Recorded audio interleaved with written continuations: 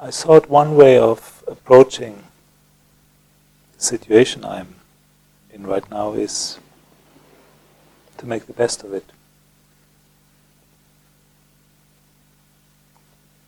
I'd like to invite you into practice.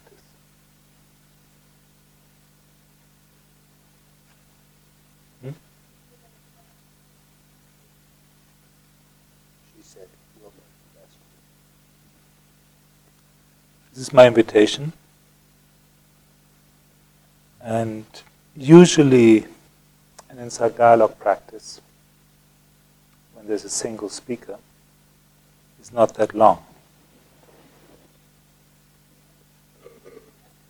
I don't know, 20, 25 minutes, maybe shorter. So one of the advantages tonight you have as listeners, I have as speaker, is to cultivate patience.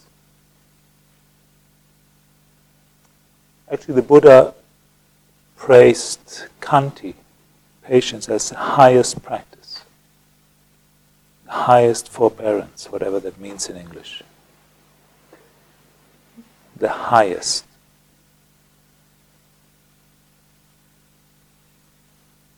I'm pretty sure I won't get impatient with whatever I say. I speak from experience.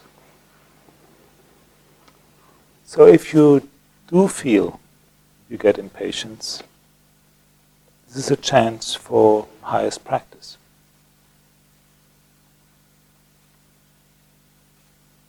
I really mean, please, support me in my practice,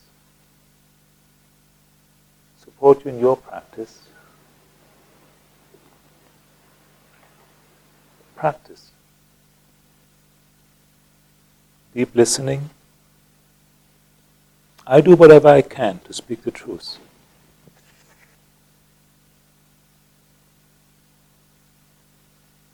Pausing. Another chance for patience. If you feel like, oh, why can't he get on with it?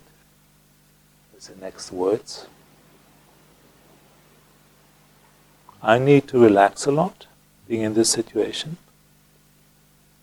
A lot. A lot. It's needed. Strongly needed. I need to open.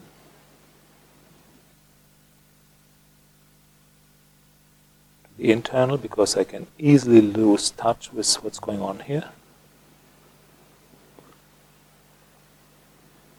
Connect, so it's helpful to have eye contact. It's helpful to have eye contact, ear contact.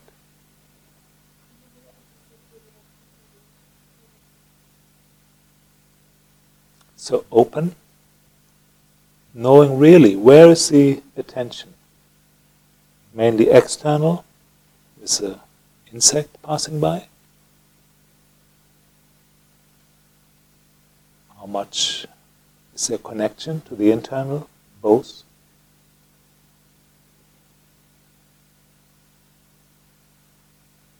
Trust emergence. As you figured out by now, I'm not a native English speaker. When I first heard these guidelines, I understood trust emergency. It's a very good approach to practice, actually, at times.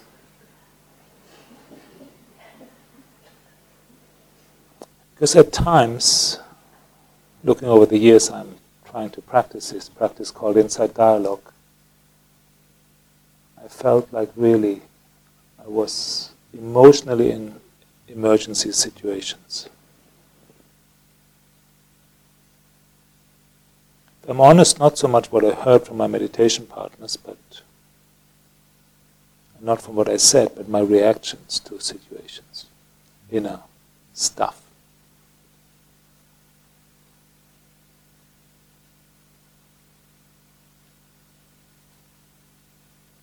And as Phyllis pointed out, it's not about that you trust what emerges. Everything will be fine, it will pass, it's not self, it's ultimately not satisfying, don't make a big deal out of it, just trust life and everything will be fine.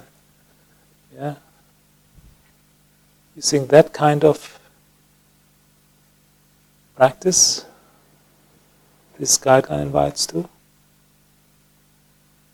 I really have my difficulties with wording of this guideline. I told him many times. He agrees partly, but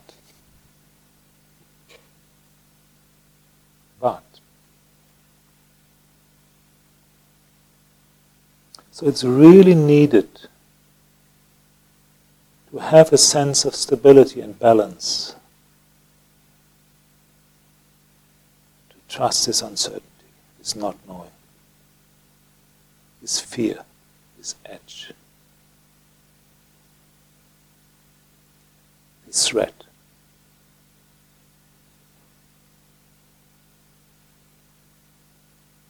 If you would be asked or invited into the contemplation, what Dhamma would you offer for this setting, for this retreat? Taking into account what was offered in the practice today, some of the things we have heard from the sharing, yesterday's practice, Tuesday evening's practice. What is most called for? Let's reflect. What would you say? What would you share?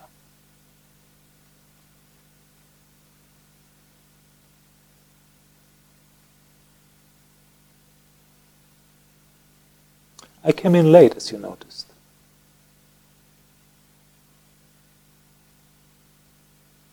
For a reason which I don't like, but they're justifiable.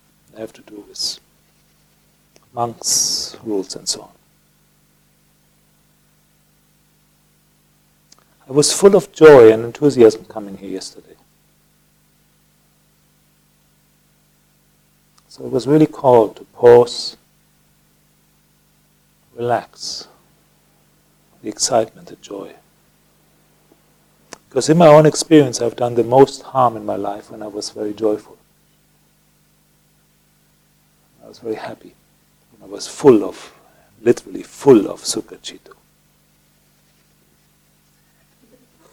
That caused a lot of dukkha sometimes. Sukha means happiness, dukkha means the opposite. So I think I behaved quite well in the afternoon, enjoyed practice. And then I was invited to offer a reflection. How was that? How did that land? What was the motivation? Why did they let me do it?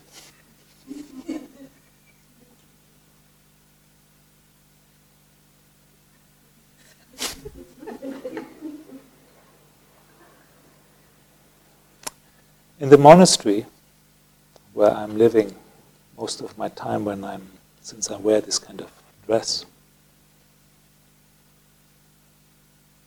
before we give a Dhamma talk, usually we recite, paying homage to the Buddha, homage to the noble, blessed, and perfectly enlightened one, 3 times in Pali usually. Why? And then Buddhang Dhammang Sanghang Namassami, centering your intention on Buddha, Dhamma, Sangha. In other words, to recall refuge.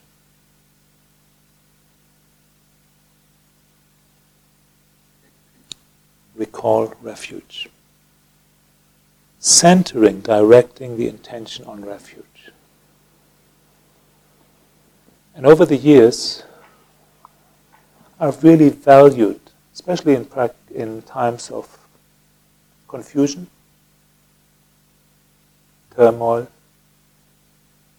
uncertainty. This heart practice of seeking refuge.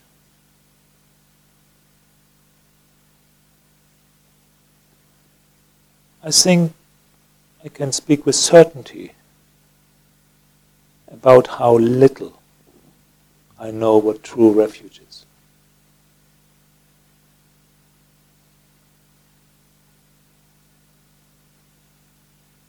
What does it mean, Buddha? Really mean?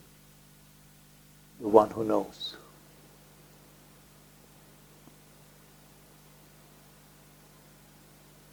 As you pause,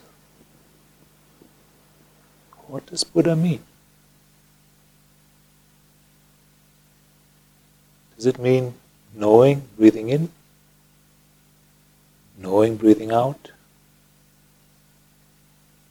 Knowing your reaction to an invitation, to a certain contemplation? Knowing rupa, form, matter, body?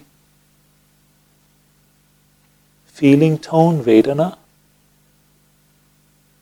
Some people call it sensation. It can be misleading or helpful, depends.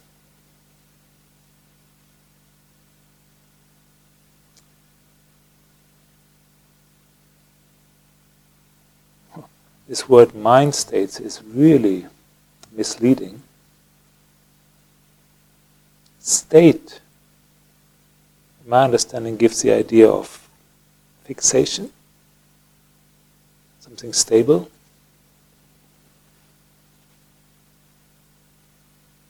But it's not.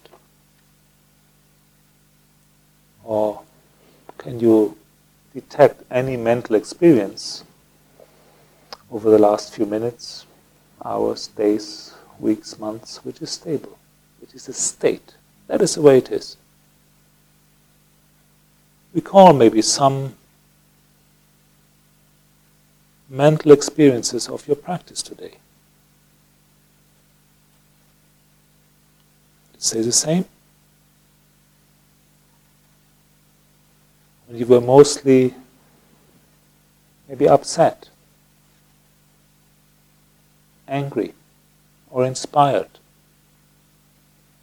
uplifted, maybe strong insights, emotional responses to that.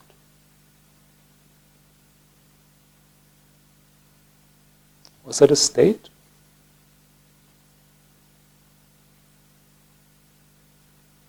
We heard.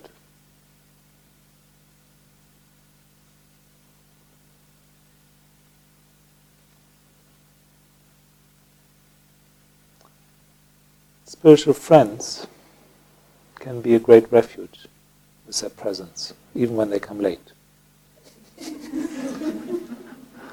For good reasons, I assume.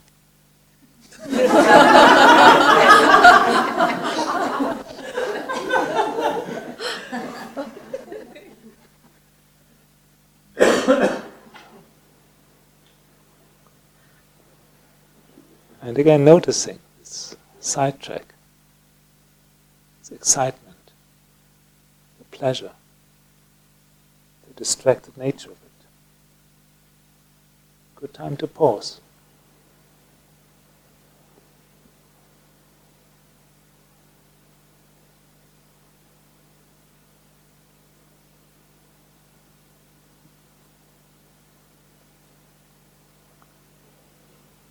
Not quite sure when I tried to pick up the thread. It had something to do with refuge, I assume.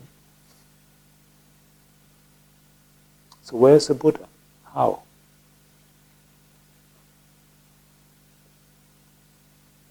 The Dharma. Oh, I think I got my thread again. I was at mind states.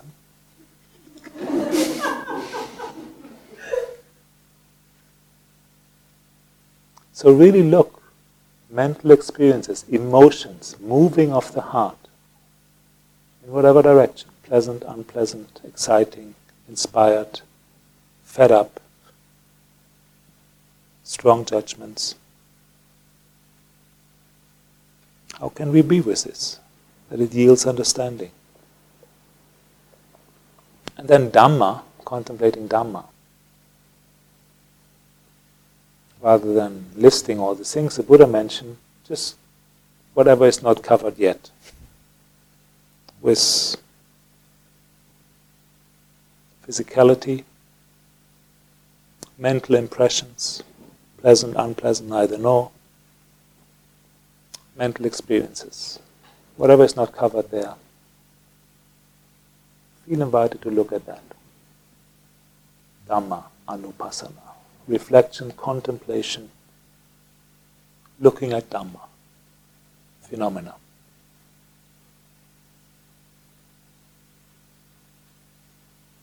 This is what the practice is about. Buddha, Dhamma, Sangha. The one who knows. Which one? Which one? When the Buddha invites us to come and see, he points to you.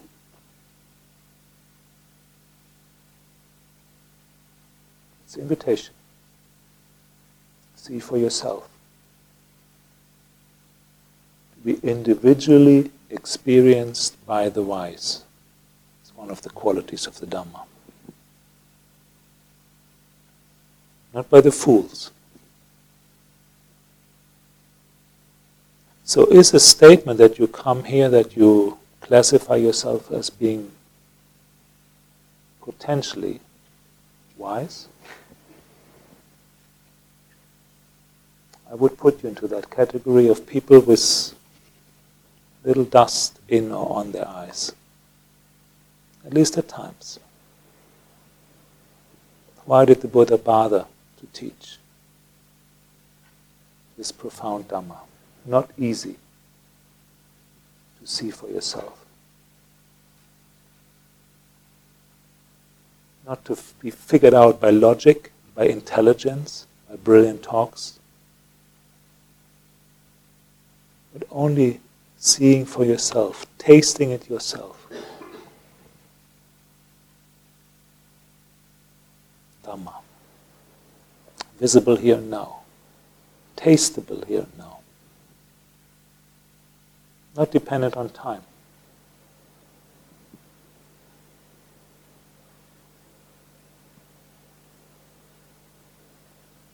And Sangha, ultimately, as refuge is those people who have realized freedom, seen ultimate freedom, tasted it. It's different degrees. This is a true refuge.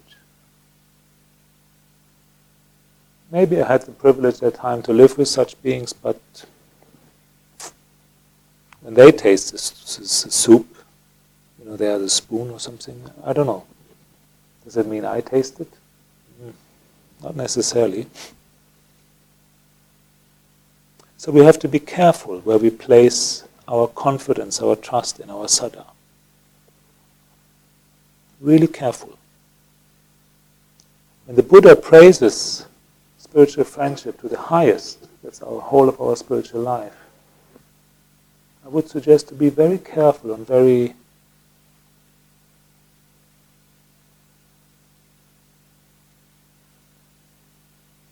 thorough how we place our trust.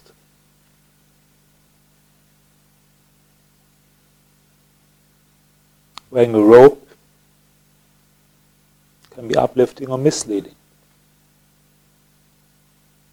And a lot of damage happened in not just Buddhist history or Christian history or other religious history in misplacing trust to the wrong activities, teachings, actions. As you know, maybe painfully through own experience. When I look into the room, I know. I look at some people and I know. You know what I'm talking about. because I know I've hurt you. Not with gross intention, I'm going out there to hurt this, taking him as an example. Yeah. No, because of ignorance in action.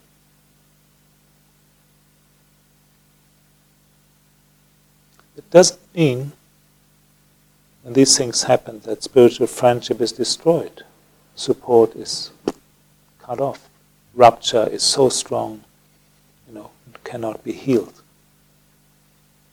Or mended, do you say mended for rupture?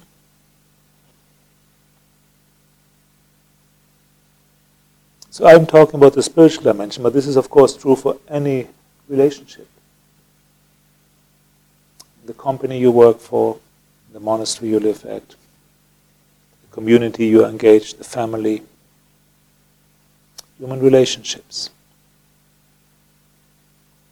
And the Buddha recommended a practice which is so powerful to deal with this relational challenges, ruptures, or ruptures at times. The joys of relationship, to ask for forgiveness. In the monastery we have several times a year this ritual asking forgiveness to the teacher, or when we leave. The Pali formula translated goes something like this: whatever I have done, by body, acting, speech, speaking, or mental action, which intentionally or unintentionally has harmed you, I ask sincerely for forgiveness. Powerful word, forgiveness.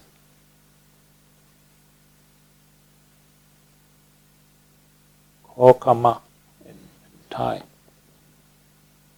It's an act, an action. An acknowledgement of shortcomings, possible faults, knowingly or not. I might not know the harm I have done, but I acknowledge.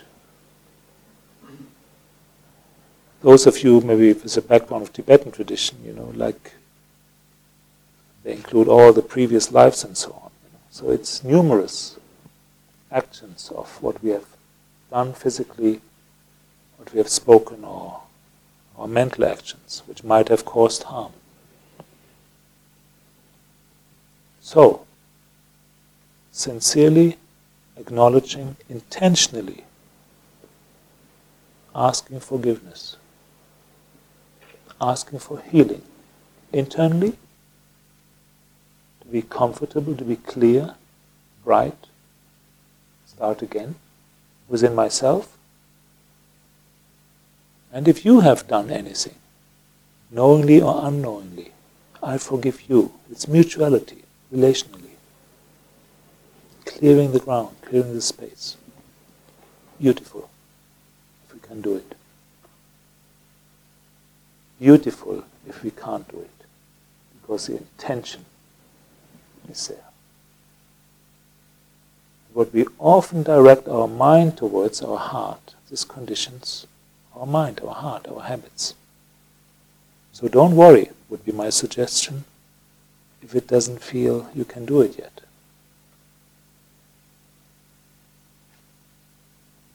Directing your heart, your mind, what the mind often thinks about conditions the heart. I don't know, I sometimes quote, I don't know where I got this from, but they did some study. What is conducive, helpful for healing. And they found out, don't ask me how, where this comes from, that 90% of healing has to do with forgiveness. 90% of healing has to do with forgiveness. Maybe look at your own life, or maybe just as at today's or yesterday's practice. When strong stuff came up, or mild stuff came up. If you would apply this attitude of, what does it mean? Forgiving. It can mean many things, yeah? It's there for giving, generosity, great-heartedness, offerings, sharing. Share with you my vulnerability.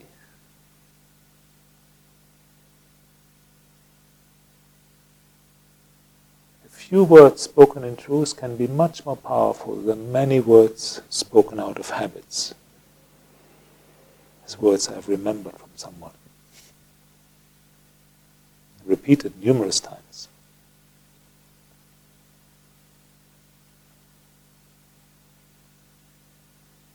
So when I look at my actions,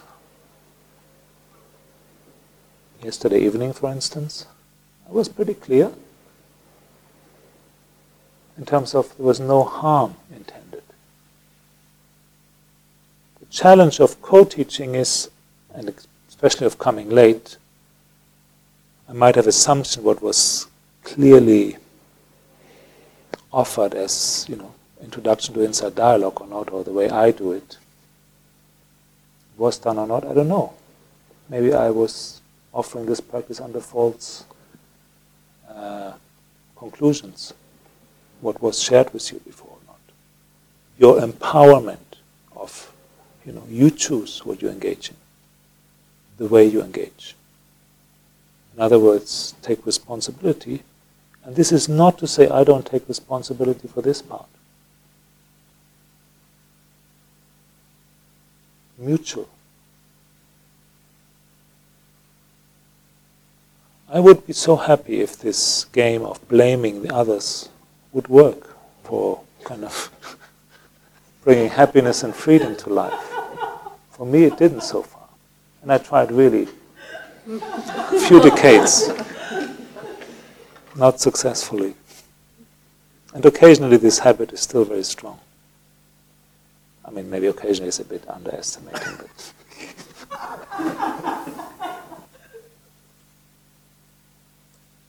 so harm is done. Unskillfulness. The Buddha was accused numerous times, grossly, falsely. Sometimes he endured. Sometimes he kept silent. Sometimes he offered very skillful teachings in connection with this. The gift of the Buddha was from my reading the Buddha, what I hear about him, he knew exactly what was the most skillful thing to do in any situation. I don't.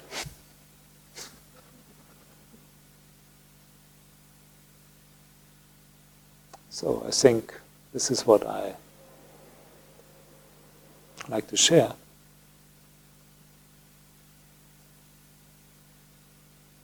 This is my truth in this moment.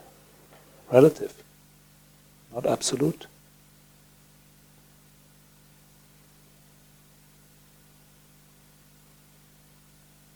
I thank you for your practice.